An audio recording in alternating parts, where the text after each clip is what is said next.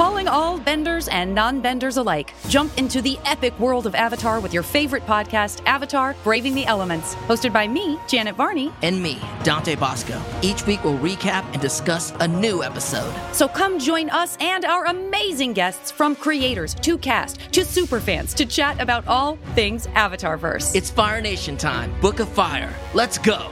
Listen to Avatar: Braving the Elements wherever you get your podcasts.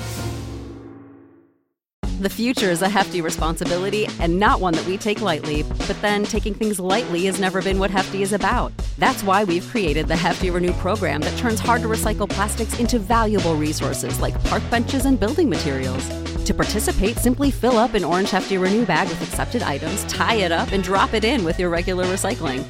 That's it. It's that easy. It's time to rethink recycling with Renew. Particular valued resources may vary by geography. More info available at heftyrenew.com.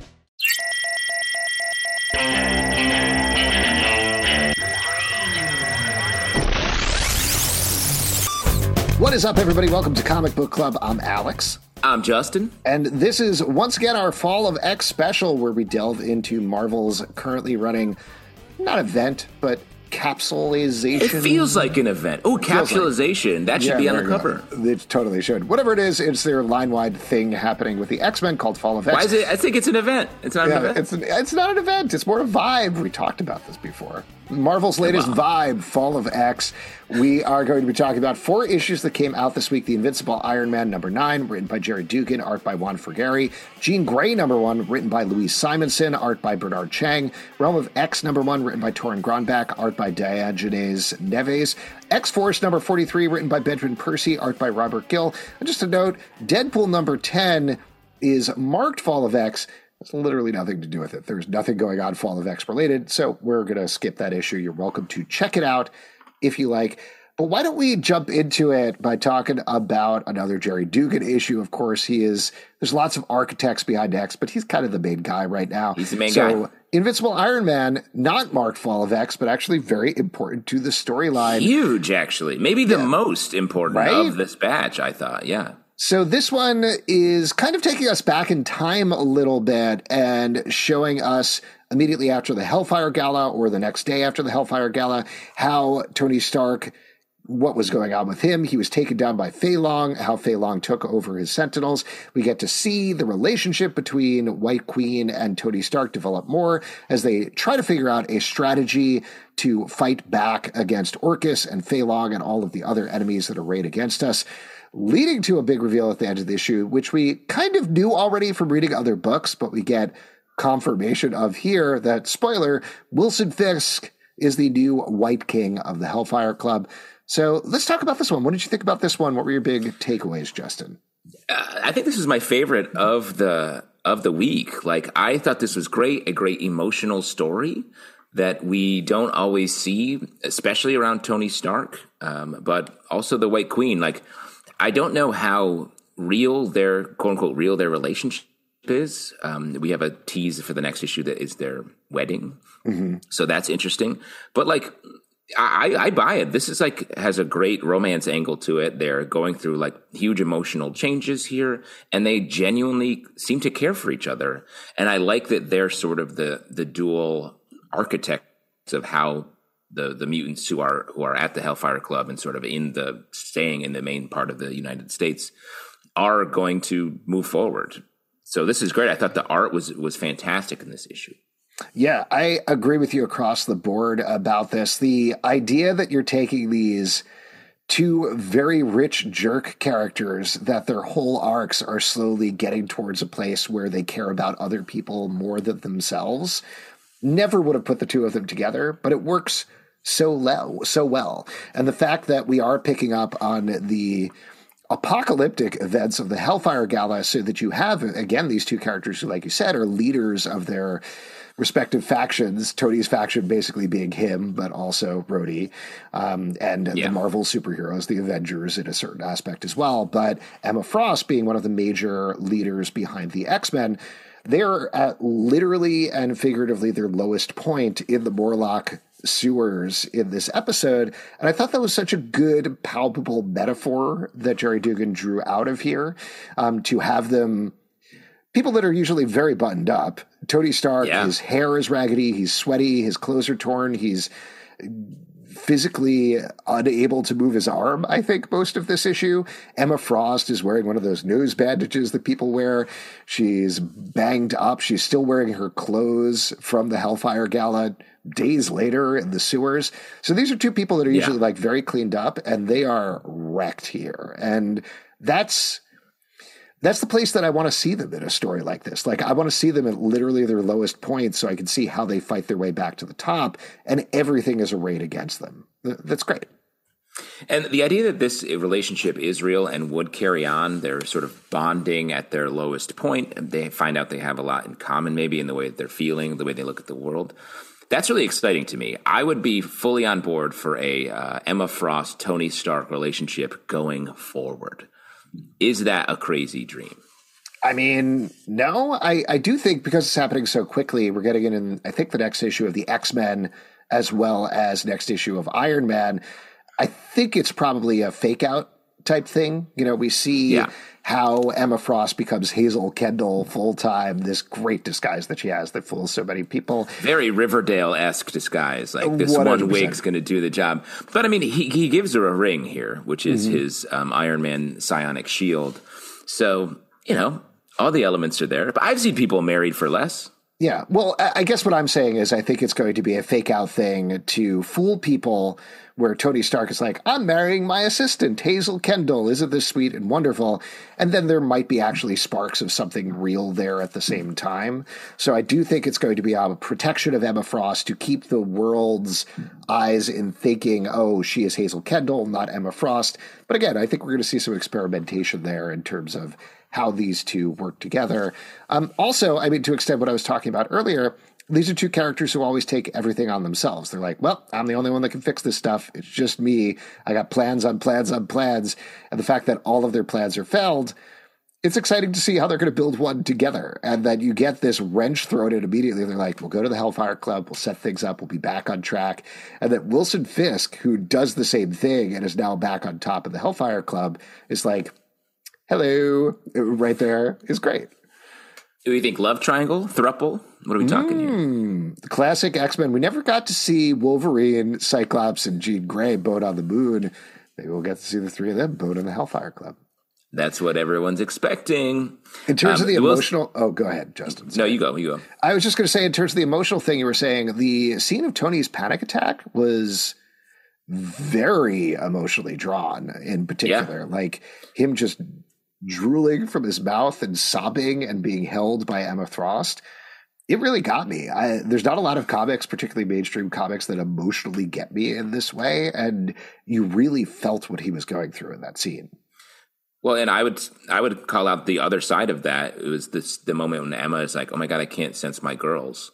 Mm-hmm. And you see him reach and touch her shoulder. And then sort of like, there's this great panel at the bottom of the page where he pulls his hand back. He's like, what am I doing? And to me, that's the panel where you're like, oh, maybe this relationship is real.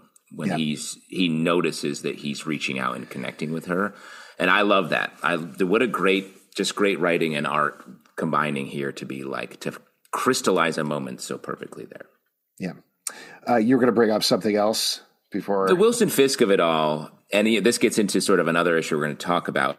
But like, I was like, why is he here? He doesn't make sense. But this week sort of is like the fact that he's appearing and is going to be the A character in the Iron Man book actually tracks pretty well. It's still not a natural match to have them together, but I like him being a power player. Tony Stark's a power player. White Queen's a power player. To have them all sort of working together potentially or being rivals or sharing a common goal, I think is cool, especially with Typhoid Mary, his wife, being mixed up very intensely in this event. Yeah, I have to admit this is something that completely passed me by. I didn't realize Typhoid Mary was a mutant, at any point. Like, I just thought she was Well, me neither. Yeah. And it makes a lot of sense why he is now sort of like, well, I'm with this woman. She's a mutant. I'm going to go to the Hellfire Gala. I'm invested here. Because talking about relationships that are real, the Kingpin Typhoid Mary relationship is definitely played for real. Like they're both villains, and Typhoid Mary is famously like insane, right? So like it's interesting that they're so bonded together. But I like that, and I like these issues that have come out this week as a way of exploring that and tying them into the X universe. Yeah, well, why don't we jump over to Realm of X since we're talking about that a little bit. So this takes a bunch of the characters who walked through the gates, disappeared. Specifically, we're getting Mirage, Typhoid Mary, Magic, Marrow, and then several other characters that don't start with M, Dust, and Curse. And they are all sent to Vanaheim for some reason. We find out it's part of a prophecy that was prophesied hundreds of years ago, thousands of years ago, maybe. I think thousands in this book. They would come and kick off in a big conflict with a character called the White Witch, shouts out to Chronicles of Narnia. And which I've just been reading with my kids, so I was like, this feels real. Good time. Yeah. But then at the end, we find out that White Witch is none other than, again, spoiler here, Saturnine from Otherworld, who I believe we last left at X of Swords as the Omniversal Magistrix, basically like the ruler of all reality and the Captain Britain Corps. Maybe some stuff happened in the intervening time that I missed, but this is a wild swerve to me, going from she's a good guy who's kind of like supporting the X-Men here to now she's the villain seemingly of the series. So I guess we'll see what happens. I like the move. She's trying to sort of consolidate power. This whole thing felt very Chronicles of Narnia with this character of Curse, someone who I didn't know about really, and her being the character that's about to be tempted by the White Witch. I thought was like, and that's obviously fresh in my mind, recency bias, but I like that as a calling on a book that I read a lot when I was a kid. So that's cool. Curse, very powerful. I assume this is something in one of the X-Men books that we did not read over the past couple of months or years, but I really like her power. The fact that her power is to yell out these curses that basically bend reality, I thought was very neat. And the way that they're used, like, I wish she would turn to stone. She doesn't say that. Like, they're a little more curse-like go home, shouting at that kid, and then he's literally transported home. You useless piles of stone, and then they turn into piles of stone. Yeah, very cool. I really like that power a lot. This is a weird assortment of characters to me. I'm not quite sure how they all fit together or why they're here in this series necessarily. That's the thing that's kind of like a little bit of a hiccup for me in terms of that, because like you said, we get a lot about Mary, Typhoid Mary. In particular, she's the rogue element that doesn't want to be involved in anything. There's something about Typhoid Mary is what you're saying. Exactly. We get a fair amount of magic because her powers don't work in Vanaheim. And the rest of them are kind of just there right now. Like, they do stuff, but we don't get a lot inside their heads. Well, I agree with that. But let me say, I think that's maybe part of the point here. Because one of the other things I really liked about this is how much of Vanaheim we lay down, and the idea that prophecy is something that is almost it's their secret power for years. They were able to sort of see the future, but it ended up being a curse on them, and they broke away from that. They returned to a simpler life. And that idea, this sort of overarching philosophy of the land, is really interesting to me.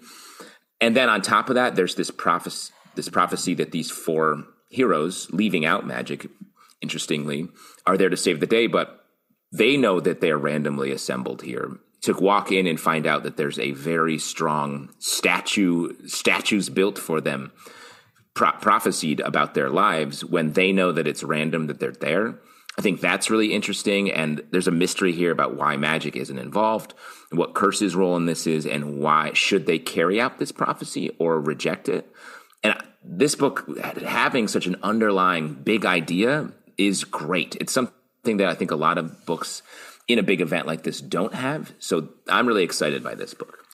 The Last Kids on Earth and their superhero alter egos are back in the latest installment of the graphic novel spin-off series, The Last Comics on Earth, Too Many Villains. Jack, June, Quint, and Dirk face their biggest challenge yet, creating the sequel to their hit graphic novel in a mad dash puzzle-filled race across Apocalyptia to stop the biggest evil plan in history. Hey, you know what the creators of Last Comics on Earth's evil plan is? Make me and my kids love these books. Seriously, my younger kid is a huge fan of both the Last Kid series and the Last Comic series. It's true. And now I'm hooked too. The whole team has created a delightful cast of characters with some fantastic kid-friendly art throughout that will appeal to readers of all ages. Buy your copy of The Last Comics on Earth in stores today. You can also visit lastkidsonearth.com to learn more.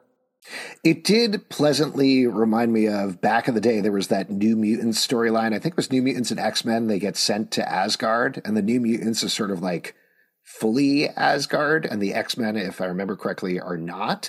They end up probably totally misremembering the storyline, but they're sort of like on opposite sides of a war. They're fighting Loki, and it ultimately led to Danny Moonstar becoming a Valkyrie, which was a big part of her character for a really long time. Yeah. So I imagine we're going to link back to some of that a little bit. That's also a really, really good story. If you never read it, I think they collected it in a trade called Asgardian Wars, among other things. So good stuff. Definitely check that out.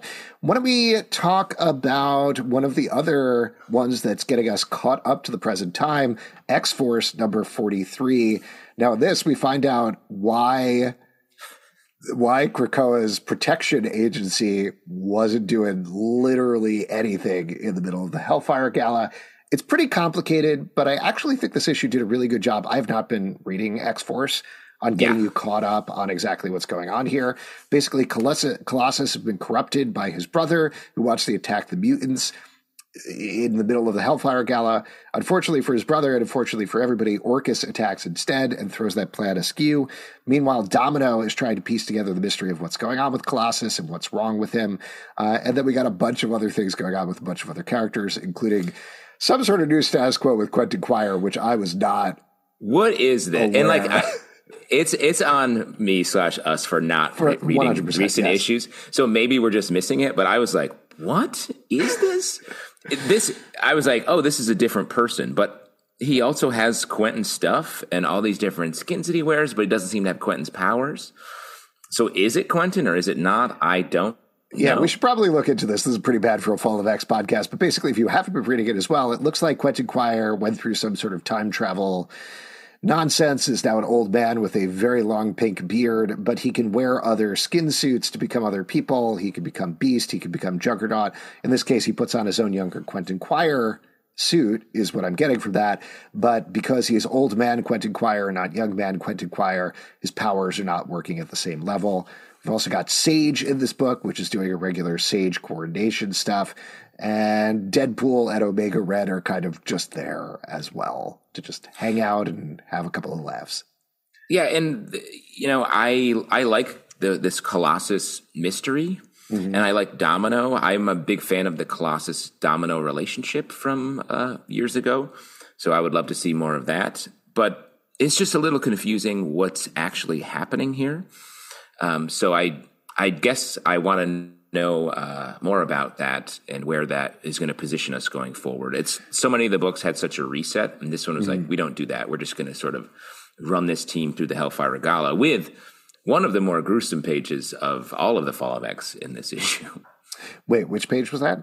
In the middle, the Nimrod comes through and just like you see a bunch of bodies torn in half. I was like, yo, please stop showing that to me.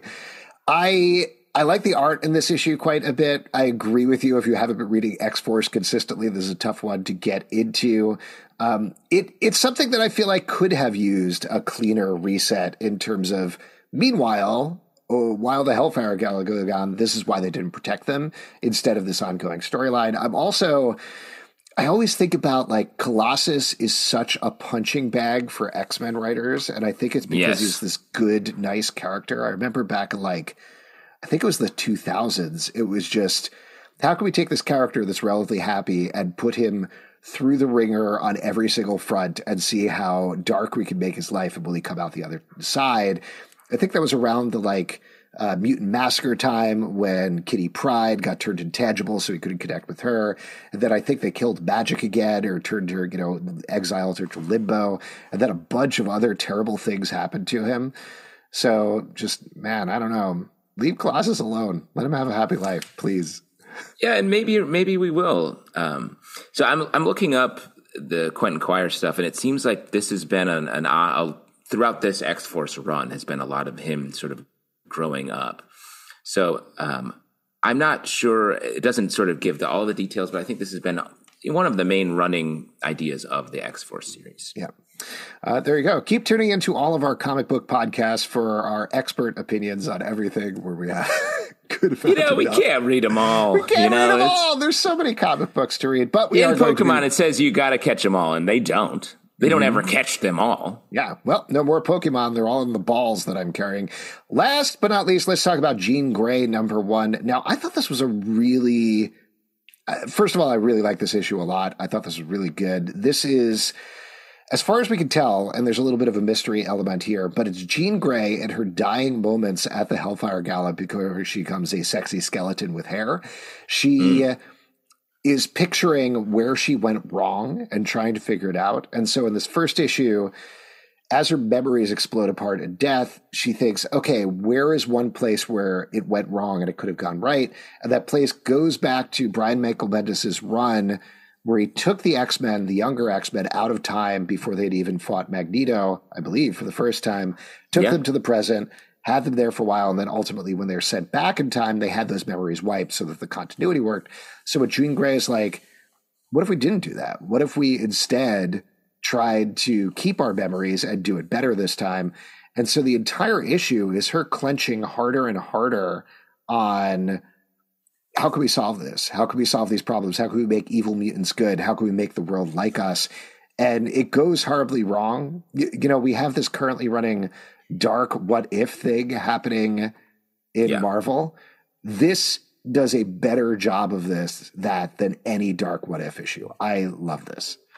Yeah, I agree. To do this series that is like a series of what ifs focused on one character is such a smart way of doing it. It also, I think, harkens back in a great way to where the Krakoan era began, and we got so much of Moira experimenting with like worlds and trying to find the best world, and this is like sort of the opposite. It's Jean Grey experimenting with her X world and finding the points where she could have deviated and made a bunch of wrong choices. So that's that. I love that we're pushing forward, but also harkening back at the same time. Really great writing stuff by Louise Simonson. Very cool. Great art by Bernard Chang. I love the idea that where Jean Grey is going to come out at the end of this. I don't think she's just going to die. Part of this book is sort of teasing that she's dealt with death a million times before and is just going to like flip a switch and, you know, grow back her skin on that sexy skeleton that you keep mentioning. Mm-hmm. Yeah, we'll see what happens. I also, just from a publishing perspective, really love the idea that they've been doing these nostalgia books. Like, they get nothing against age or anything, like, but these older teams or these more classic teams to tackle the same titles again. Louise Simonson, of course, iconic, writing the X-Men. But this is both a nostalgia book and also something that ties very heavily into current continuity. And that's such a great thing to do. I love mixing those two flavors together and figuring out how it comes out. This really is one of the best things I think I've read from Louise Simonson in years. Like you mentioned, Bernard Chang's art in here is so good. There are so many, there's a layout of Jean Grey's memories fracturing apart that's really impressive towards the beginning of the book. That lays out, just to describe it, lays out a lot of her history. If this is a great book if you are into Fall of X but want an entry point that is a little less current continuity based and you want to just read some classic X stuff, this is a nice book to walk into that with. Absolutely. So there you go. That's this week's Fall of X books. To look ahead in the reading order, or as my son likes to say, here's what's next on Fall of X. We've actually got a light week coming up. I believe Wolverine number 36 is coming out, which doesn't tie into Fall of X. That's continuing the Weapons of Vengeance storyline. But the big one that is coming out that weirdly is not mentioned in the reading order in the back of any of these books, as far as I can tell. It is in one of them. It's strange to me that the reading order is actually different in different books. Yeah, that's not confusing at all. I'm glad they do that. But it's not in Jean Grey, but it is in the Realms of X. Okay. Is Miss Marvel the New Mutant #1? This is the kickoff of a 4-issue miniseries co-written by Iman Vellani, who plays Miss Marvel on TV, as well as one of the writers for the Miss Marvel TV show. And it is going to explore Miss Marvel's new status quo as both an Inhuman and a mutant. Should be interesting. Yeah, it feels like this is maybe the little bit of a rest week, but that's going to be a big book. But then after that, we get into just some hits after hits with Immortal X-Men, the main X-Men book, Uncanny Spider-Man, and then we get into the next issues of all the books we talked about in this breakout podcast. So, like, very, very exciting. I like that starting to take in the event as a whole. Feels like we're getting just a lot of different little flavors. It's like a buffet, a sad buffet.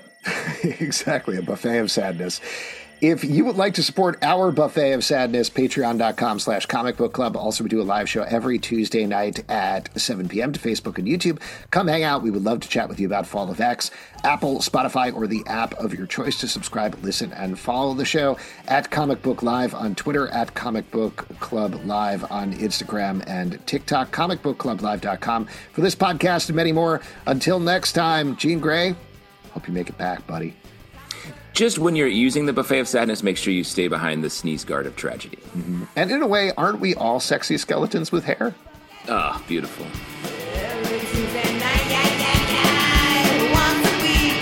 That blows your mind with that comic senses. And extended, already extended adolescence. At a comic book club, comic book club, comic book club, comic book club. They sit on crappy couches and